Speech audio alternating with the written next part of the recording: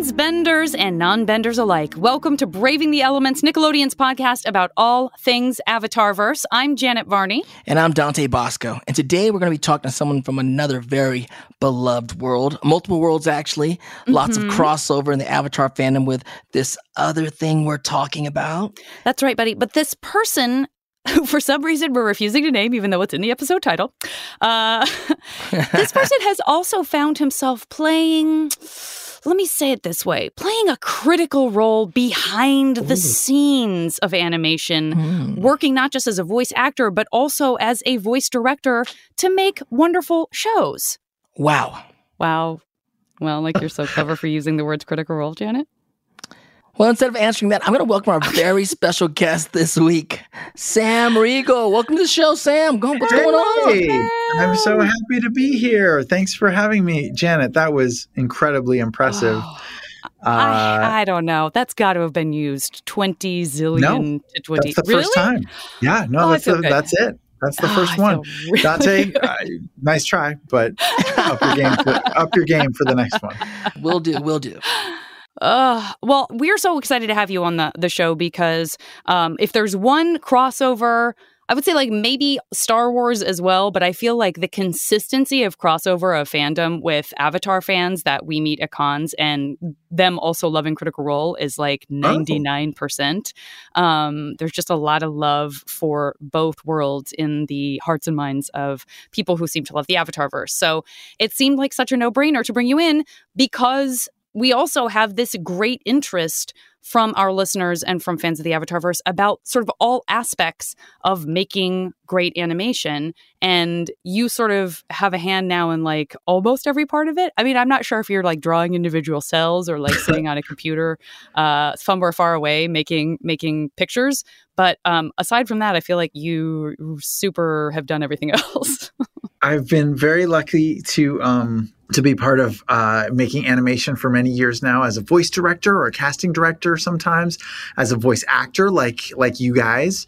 But now through Critical Role also we make our own cartoon called The Legend of Vox Machina, on which I'm an executive producer and a writer, and I also direct some of the voices. And you're totally right. I've gotten to really sink my teeth into all things animation. And yeah, I think that our fan communities really do have a lot of overlap because weirdly, I feel like the Critical Role verse, the Critterverse and the Avatarverse they're very similar. I mean, like our show is possibly more adult, but it's not like yours is just for kids. Like it's very adult storytelling, very sophisticated and mature themes and stuff like that, even if it's not as much cursing as we do. But like, I think our stories and our show is sort of a slightly kid-friendly adult show. And yours is a very adult-friendly kids show or something. So they're both sort of in the liminal space in between. And they're both filled with great characters and amazing magics and such cool twists and turns. And of course, fans of one would be fans of the other. It makes total sense. This is especially pleasing to me because, Dante, ask Sam and I how we know each other and how long we've known each other. Yeah, Sam and Varney, how do you know each other? How long have you known each other? How did this get started? What's going on? What a good question, Dante. You're really upping your game. We met, I'll probably get the year wrong, but was it the 2003 Sketchfest? Nailed it. Nailed the year. Nailed Amazing. It all. Our so that's second ever years festival. Ago. Yeah. Oh my goodness. That Isn't was that 19 years ago, 2003? Oh no.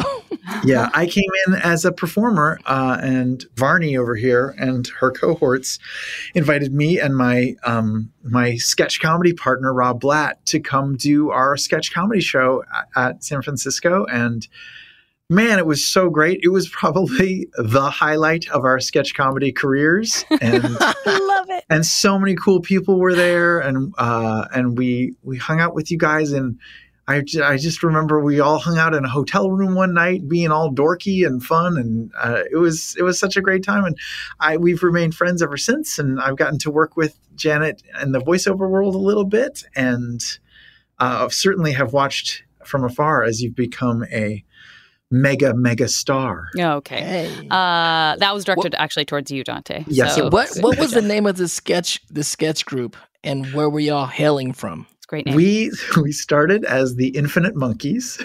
Okay. But then we changed our name to Regal and Blatt because that seemed somehow even less appealing.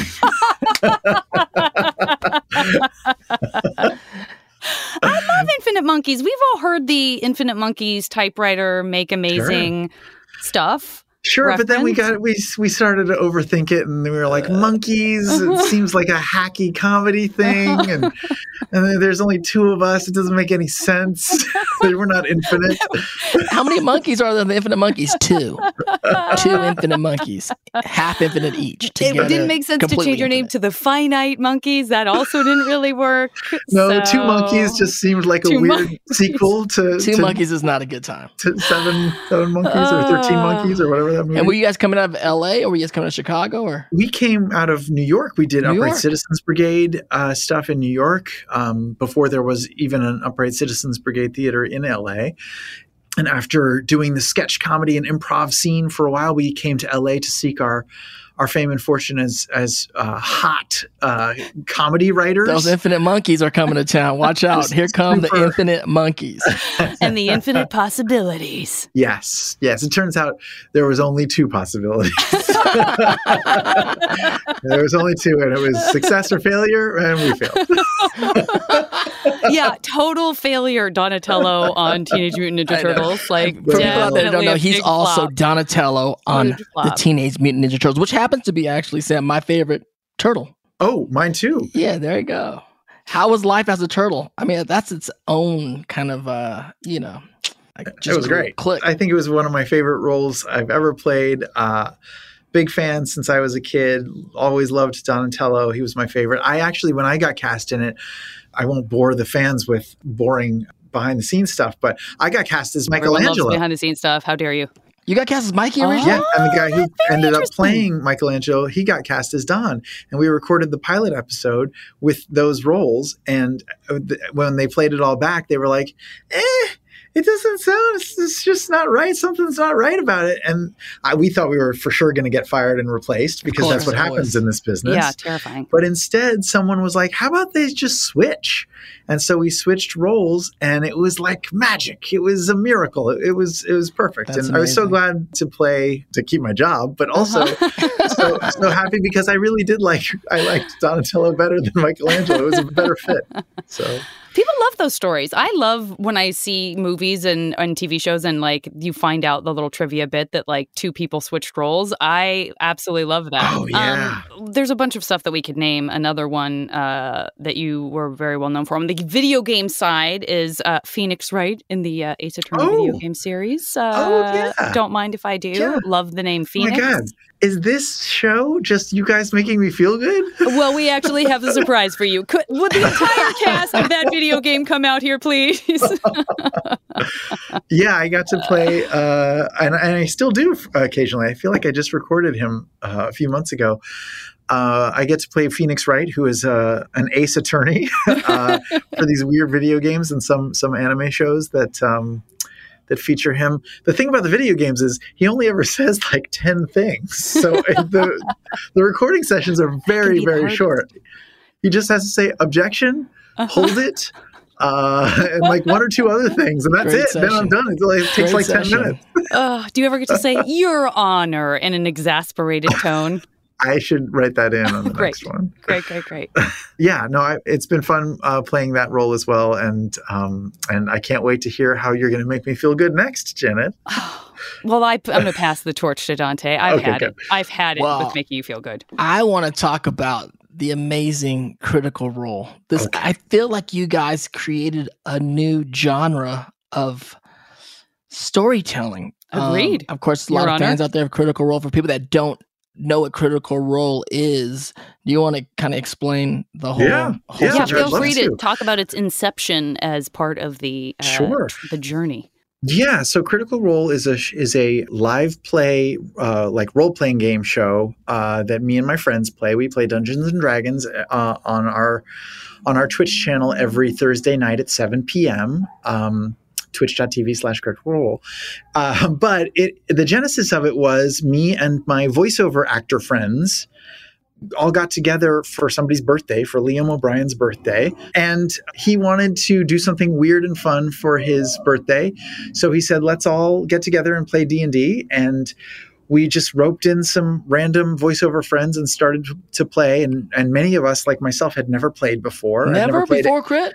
Had never played any role-playing game. What? Yeah, I was not a very good nerd.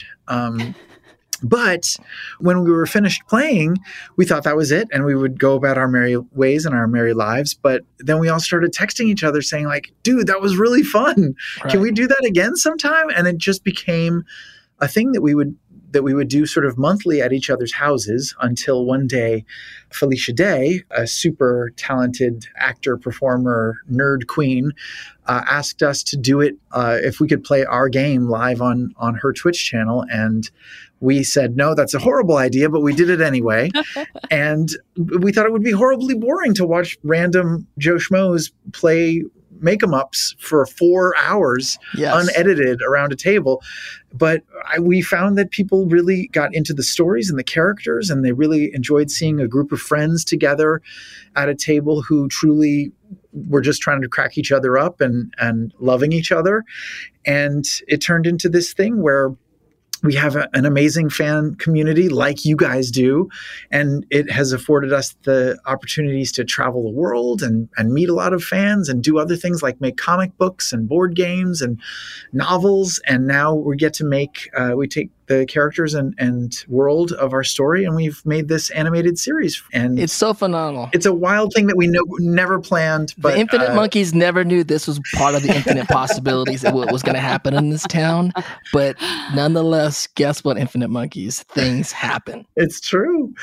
But we've had a blast, and it's so great to be able to go to work every week with my friends and just make up stuff together. It's great. You are the perfect person for us to give as an example when we are doing panels at cons, and I'm sure you get asked this all the time too, and we'll talk more about kind of voiceover and all of that in a little bit. But, so often when people ask about getting started in acting or performing, people today are both blessed with the internet and things like YouTube and Twitch and TikTok and all these places that you can be seen, but they're also intimidated by it because there's such a mass of stuff to see. But I think the answer for us remains the same, which is like, it doesn't matter how many avenues or how much competition there is, like, do stuff with your friends. Do stuff with your friends. Find a group of people you love making stuff with. And you are the perfect example to say, look, these guys did it because they loved it. They love each other. All of that comes out in what you guys get to watch. And so it's such a great example to be able to give to people to say, don't force it. Don't, just find it and enjoy it. Yeah, we never set out to do this. We never set out to make a company or make a show or any of that stuff.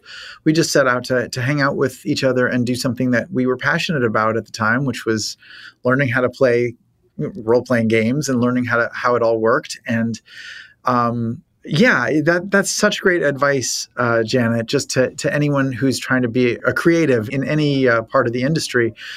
Not everything that you do has to be geared towards like making money or getting an agent or getting a job. You should have passions also outside of that. And sometimes following those passions can lead you to unexpected places and infinite monkey possibilities. And you might end up where you wanted without even having tried to get there. Well, first and foremost, I got to talk about Liam having a very ambitious idea of inviting friends over for his birthday to play Dungeons & Dragons. And some people that have not played it, you could have got roped into a 3-month game. Hey, it could have been a very long party. I was blissfully ignorant about all of this. Your first campaign could have been like, guess what? We're playing this for the next 2 years. Like, what? What are we doing? And 2, you're talking about your friends, and Sam's friends just happen to be Laura Bailey, Travis Willingham, Ashley Johnson. Well, who else is? I mean, these are we got Matt Mercer, Marisha Ray, Taliesin Jaffe. I mean, These are his friends, you guys, that he just happens to go and play his first game of Dungeons & Dragons with. So that's also quite a bit of infinite monkey luck right there. That's pretty good. It's true. It's true. And at the time when we started, this was like 8 or 9 years ago now, we were all just like you guys have been in the past, work a day voice actors just trying to scrape out a living, doing anime dubbing or trying to get an agent and try to get a commercial job, radio commercial job, or just anything. So it's not like we all got together and said like, these will be the greatest voice actors in history or anything. So we were just all like hungry young actors who were trying to make our way in the world today. And it worked out great. And we've all been another great thing about having a group of friends going through this all together is that we've been able to support each other. It's not all easy, you get setbacks and you get failures and mistakes that you make along the way, but it's so great to have a group of folks there to bail you out if you make a boo-boo or something. So more good advice for folks listening is to just have a few friends around that you can rely on when you make a mistake, which you definitely will in life. For sure. Well, and that takes us kind of to improv too, which is another thing that we often tell people is a great tool for if you're trying to get comfortable with yourself as a performer or as a voice actor, whatever the end goal is, being in an environment where, there's structure to it, it's organized. And that's kind of, I think, like people who didn't do any RPGs before, but who were performers and vice versa. And then obviously there's crossover between the two for people who, like Patton Oswalt, who's like always been Patton and always been doing both and all of that.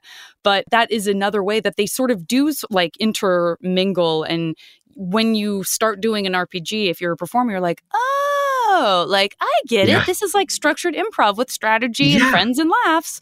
And if you are an RPG player and you try performing, you're like, wait a minute, this is not dissimilar from the character I play in my Dungeons & Dragons game. It's absolutely true. Yeah. Like, I think all of us were, some more than others, but many of us left that first game just shocked at how many itches playing this game scratched for us. Like my desire to create a character, yes, check.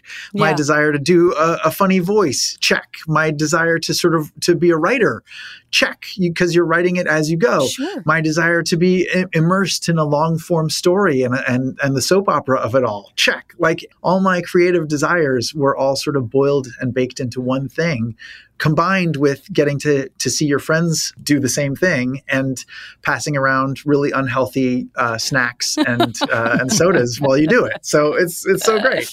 I really want to believe that there's such a parallel between you starting to DM to being a dungeon master and voice directing. I want it to be like they were happening on the same, like on parallel tracks, because that I could even squeeze that together and make it fit. Like, oh, suddenly you're the one controlling the story in a whole new way. And shaping the overall story that's being told in the adventure, not unlike directing voice actors, Sam? God, what a good segue if it were true. I don't know that it was, but it was, yes, let's just say yes and. But yeah, I have done a fair amount of voice directing since I got to LA, and that all mainly came about because I was started in LA doing a lot of voiceover dubbing, anime dubbing, which is slightly different from how we record original animation. The picture's already done, and for those listening, and then we take the Japanese or foreign language audio track and just sort of mute it and then replace it with an English audio track, but you have to match the lip flap and the lip movement. And it's part art because you're acting, but it's also kind of part math because you're just kind of counting how many times the lips move and making sure that your mouth is moving at the same speed and there's the same number of syllables and stuff. So me and Liam and other of our friends, Taliesin, were doing a lot of anime dubbing. And the folks who produced those figured the best people to direct other actors were the folks who helped write the episodes. And me and Liam and Taliesin and other folks were adapting a lot of these anime scripts for English acting. And so it was just sort of a natural fit to have the people working on the scripts to direct the actors. And so I started doing that and I got better and better at it. One day I just sort of happened to be in the right place at the right time. And I was auditioning at Disney for something as an actor. And I did this stupid thing whenever I directed, since I was like in my 20s at the time. I wanted the actor to feel like I was in charge, so I wore a tie. What? Well, because I didn't think they were going to take me seriously. This 26-year-old kid, like, why would Gray Delisle listen to me? You know, why would showed up to Kari the Wahlgren? session in a tie? Yeah, so I would wear ties. It's like Michael J. Fox movie in the 80s. That's what it feels like. It's like, if I wear a tie. Yeah, exactly. And so I wore a tie to every directing session, and I went to Disney on a lunch break to audition for something, and they made fun of me, and they were like, "Why are you wearing a tie?" And I was like, "Well, I have to direct a thing across town, and this is what I wear when I direct." And they were like, I think somebody else had like quit or been fired that day, but when I said the word directing, everyone in the room, their eyes lit up, and they were like, "Wait a second, you're a voice director?" And I was like, "Yeah, I am." And they were like, "After your session today, can you come back and talk to us?" What? And yeah. And I was like, "Sure, I can." And so I went and I finished my session, and I came back and I met with them, and they were like, "We are looking for someone actively right now who gets comedy, and we need someone. And are you available?" And I was like, "Yeah, I'm available." Let's do this." Oh my goodness. So had you not been wearing the tie to then be teased audibly enough that you explained why you're wearing the tie, who knows? I'm sure you would have ended up doing it anyway, but that is an amazing story. Yet another infinite monkey possibility going on. How much do you regret telling Dante the name of the sketch troupe? Infinitely. Infinite regret. Correct answer.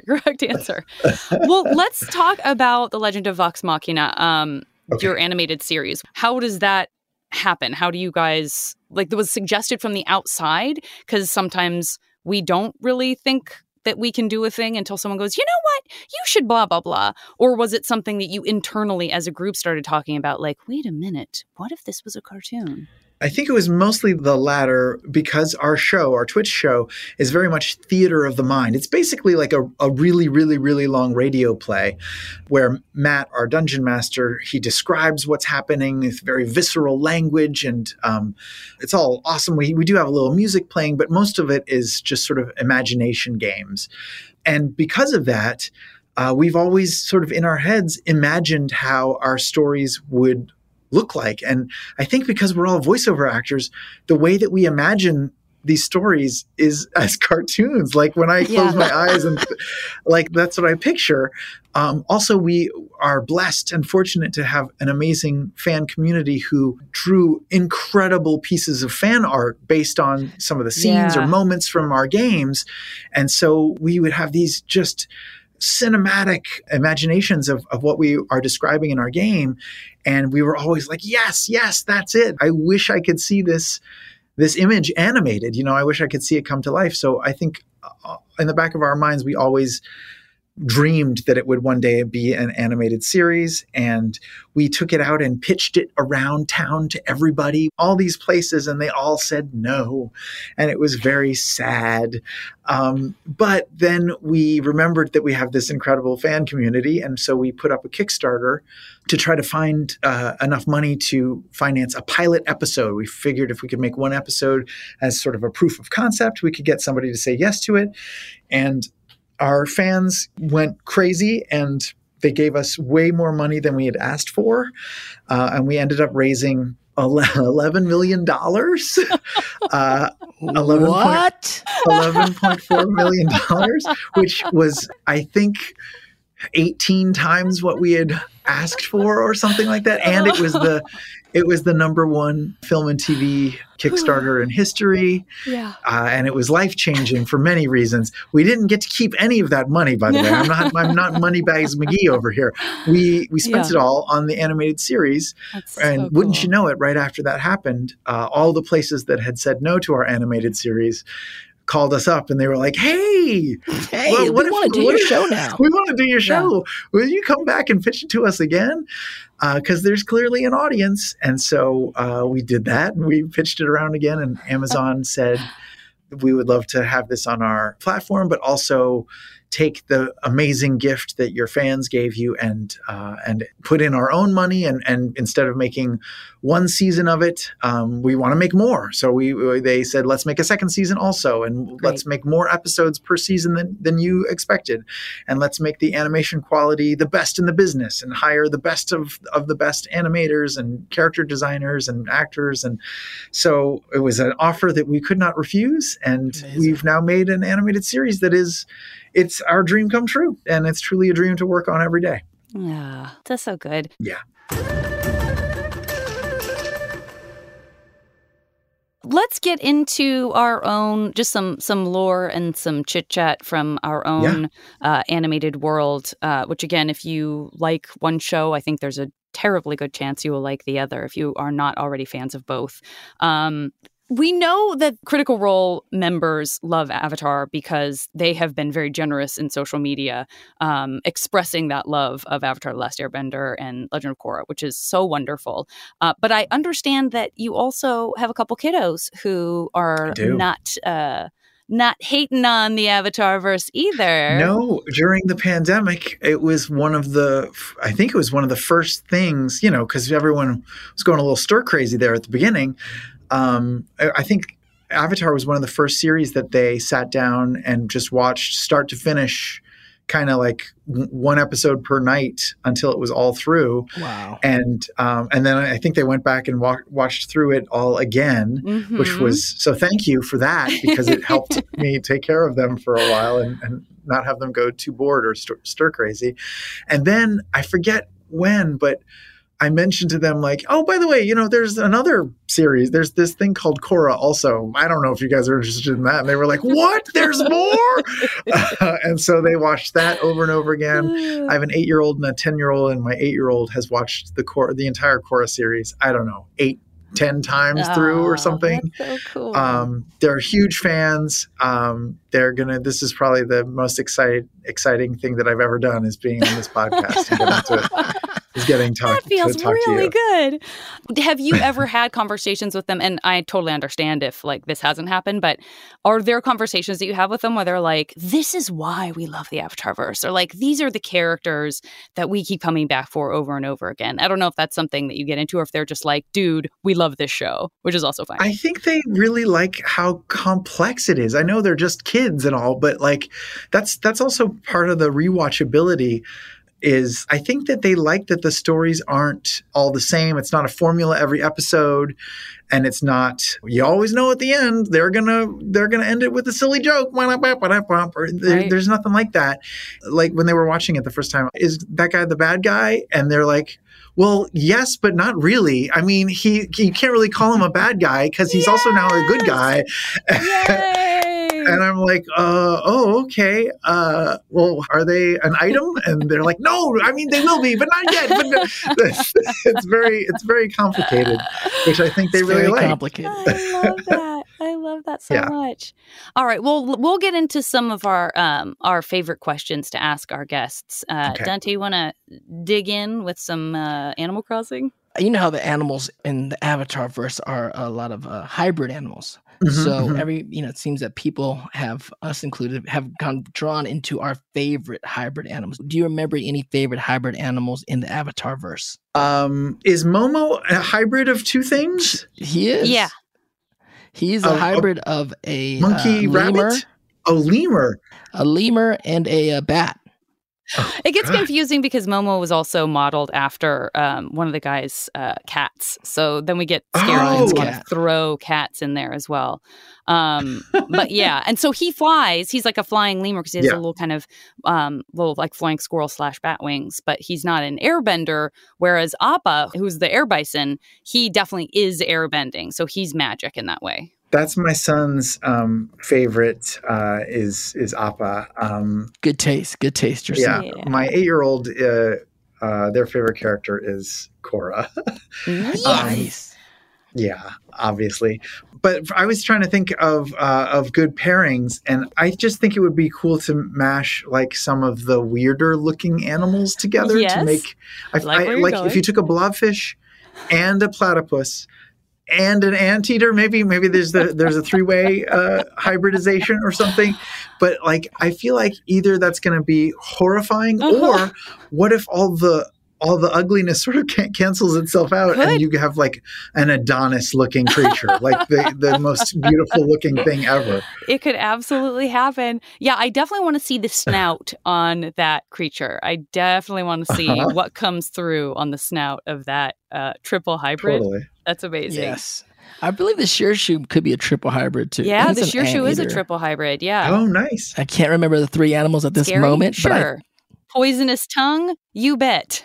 Yes. It's definitely 3, and that is one of the scariest animals. Totally. So you talked about an item with your kids, so obviously your kids know about the ships. Are there ships in the Avatar universe that you ship?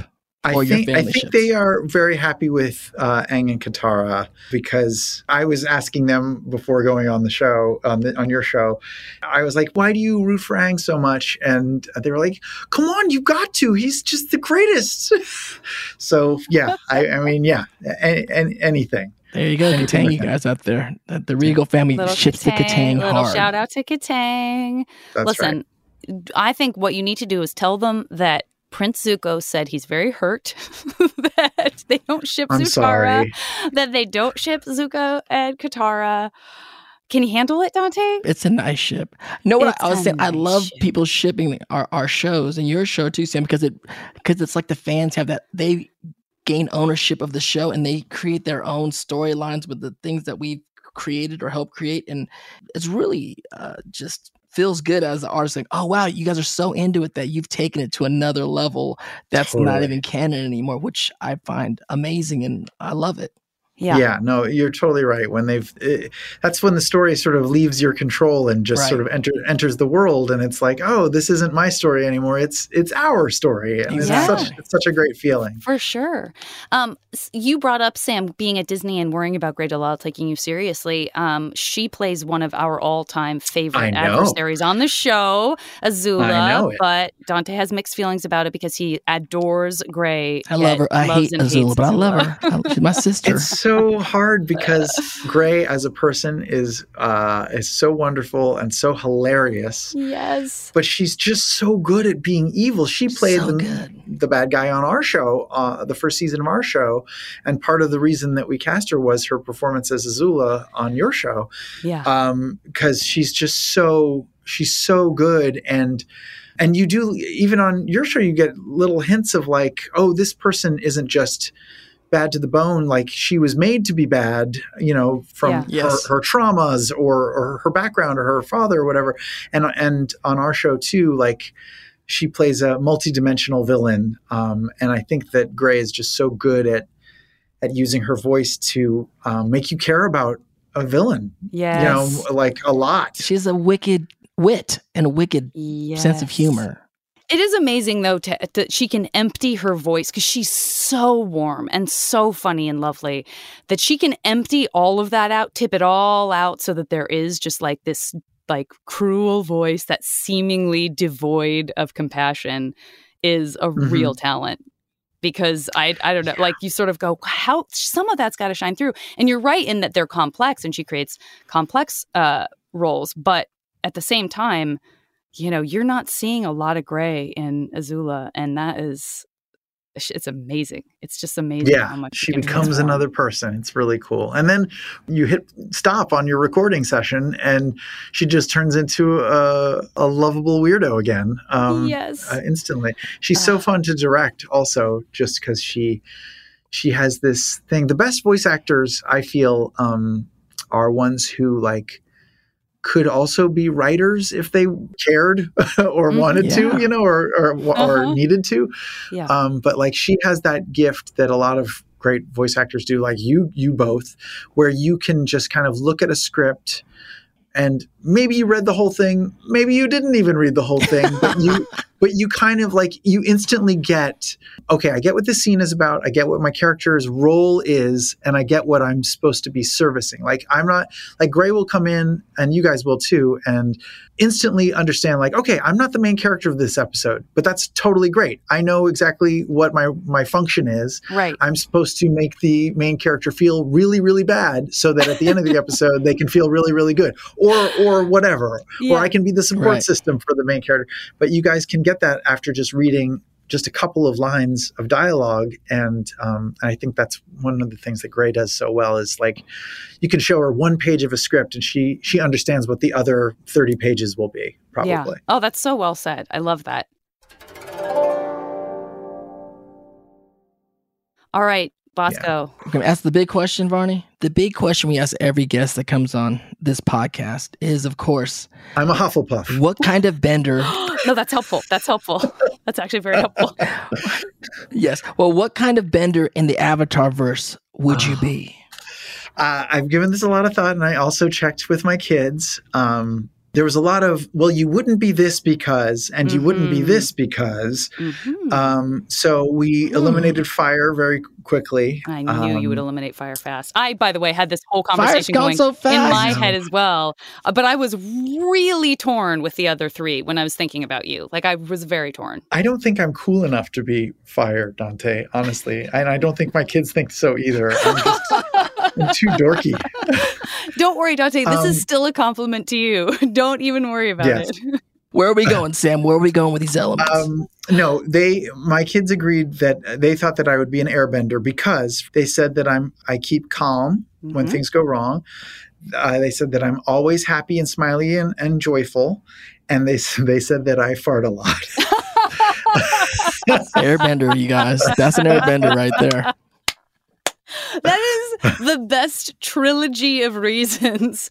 That's the best triumvirate. I'm not sure what I mean, but I know that those are the best three reasons we've ever had named. I can move air and wind. I had settled on air. I was close to water for you, but I settled on air. But I dismissed Earth, but I played with Earth because you're so funny and like very grounded as well. But I'm very smug right now. Oh my gosh. Sam Riegel, this has been so much fun. Thank you so much for coming and talking about your world and fandom and passions and all the good stuff, your kiddos and all of that on Braving the Elements. So this has amazing. been so delightful. I have to thank you and the popularity of Critical Role for bringing D&D back into the universe of the world and all the gamers out there. For me too, it got me playing D&D again with friends and campaigns. Of course, special shout out to my friends Laura Bailey and Travis Willingham, part of your crew. I went to my first Comic-Con with so many years ago in Australia before they were married, before they were parents, and I just have great memories of those guys. So when this happened for them, I was just delighted, and it was amazing. Well, that's very nice. And thank you right back from me and from all of us. I really do think that Airbender and Korra really kind of like it established an audience for these kinds of stories that are complex and magical and rewarding and these kinds of journeys that take unexpected twists and turns into fantasy spaces. And there's definitely characters on Critical Role, especially Keyleth from the first campaign, that are straight up based on Airbender stuff. So thank you guys for influencing us and being the spark that lit the flame. So, and thank you guys so much for talking to me for so long. Oh man, this has been great. Where can people find you? Is there anything you want to mention that you haven't had a chance to yet? I mean, if you are 17 or older, let's say, could definitely check out our cartoon. It's an adult cartoon on Prime Video. It's called The Legend of Vox Machina. Season 1 is out, and Season 2 is coming soon. And we broadcast every Thursday night at 7 p.m. on twitch.tv/Critical Role if you want to check out some role-playing games. And there's also comic books and novels and stuff at Barnes & Noble and other stores. And if you just want to check out our stuff by reading. Love it. Yeah. Love it. All right, everybody. Thank you, Sam. Thank you so much for listening to Avatar Braving the Elements. And hey, make sure to subscribe, follow, leave us a review. All of that really helps the podcast so much. And we love you guys. Next week, we're going to be recapping The Serpent's Pass with fellow podcasters Afia Augustine and Vincent Bernard. You can follow me on social media at the JV Club on Instagram and at Janet Varney on Twitter. And I'm at Dante Bosco on both of those. We'll see you next Tuesday on the iHeartRadio app, Apple Podcasts, or wherever you get your podcasts.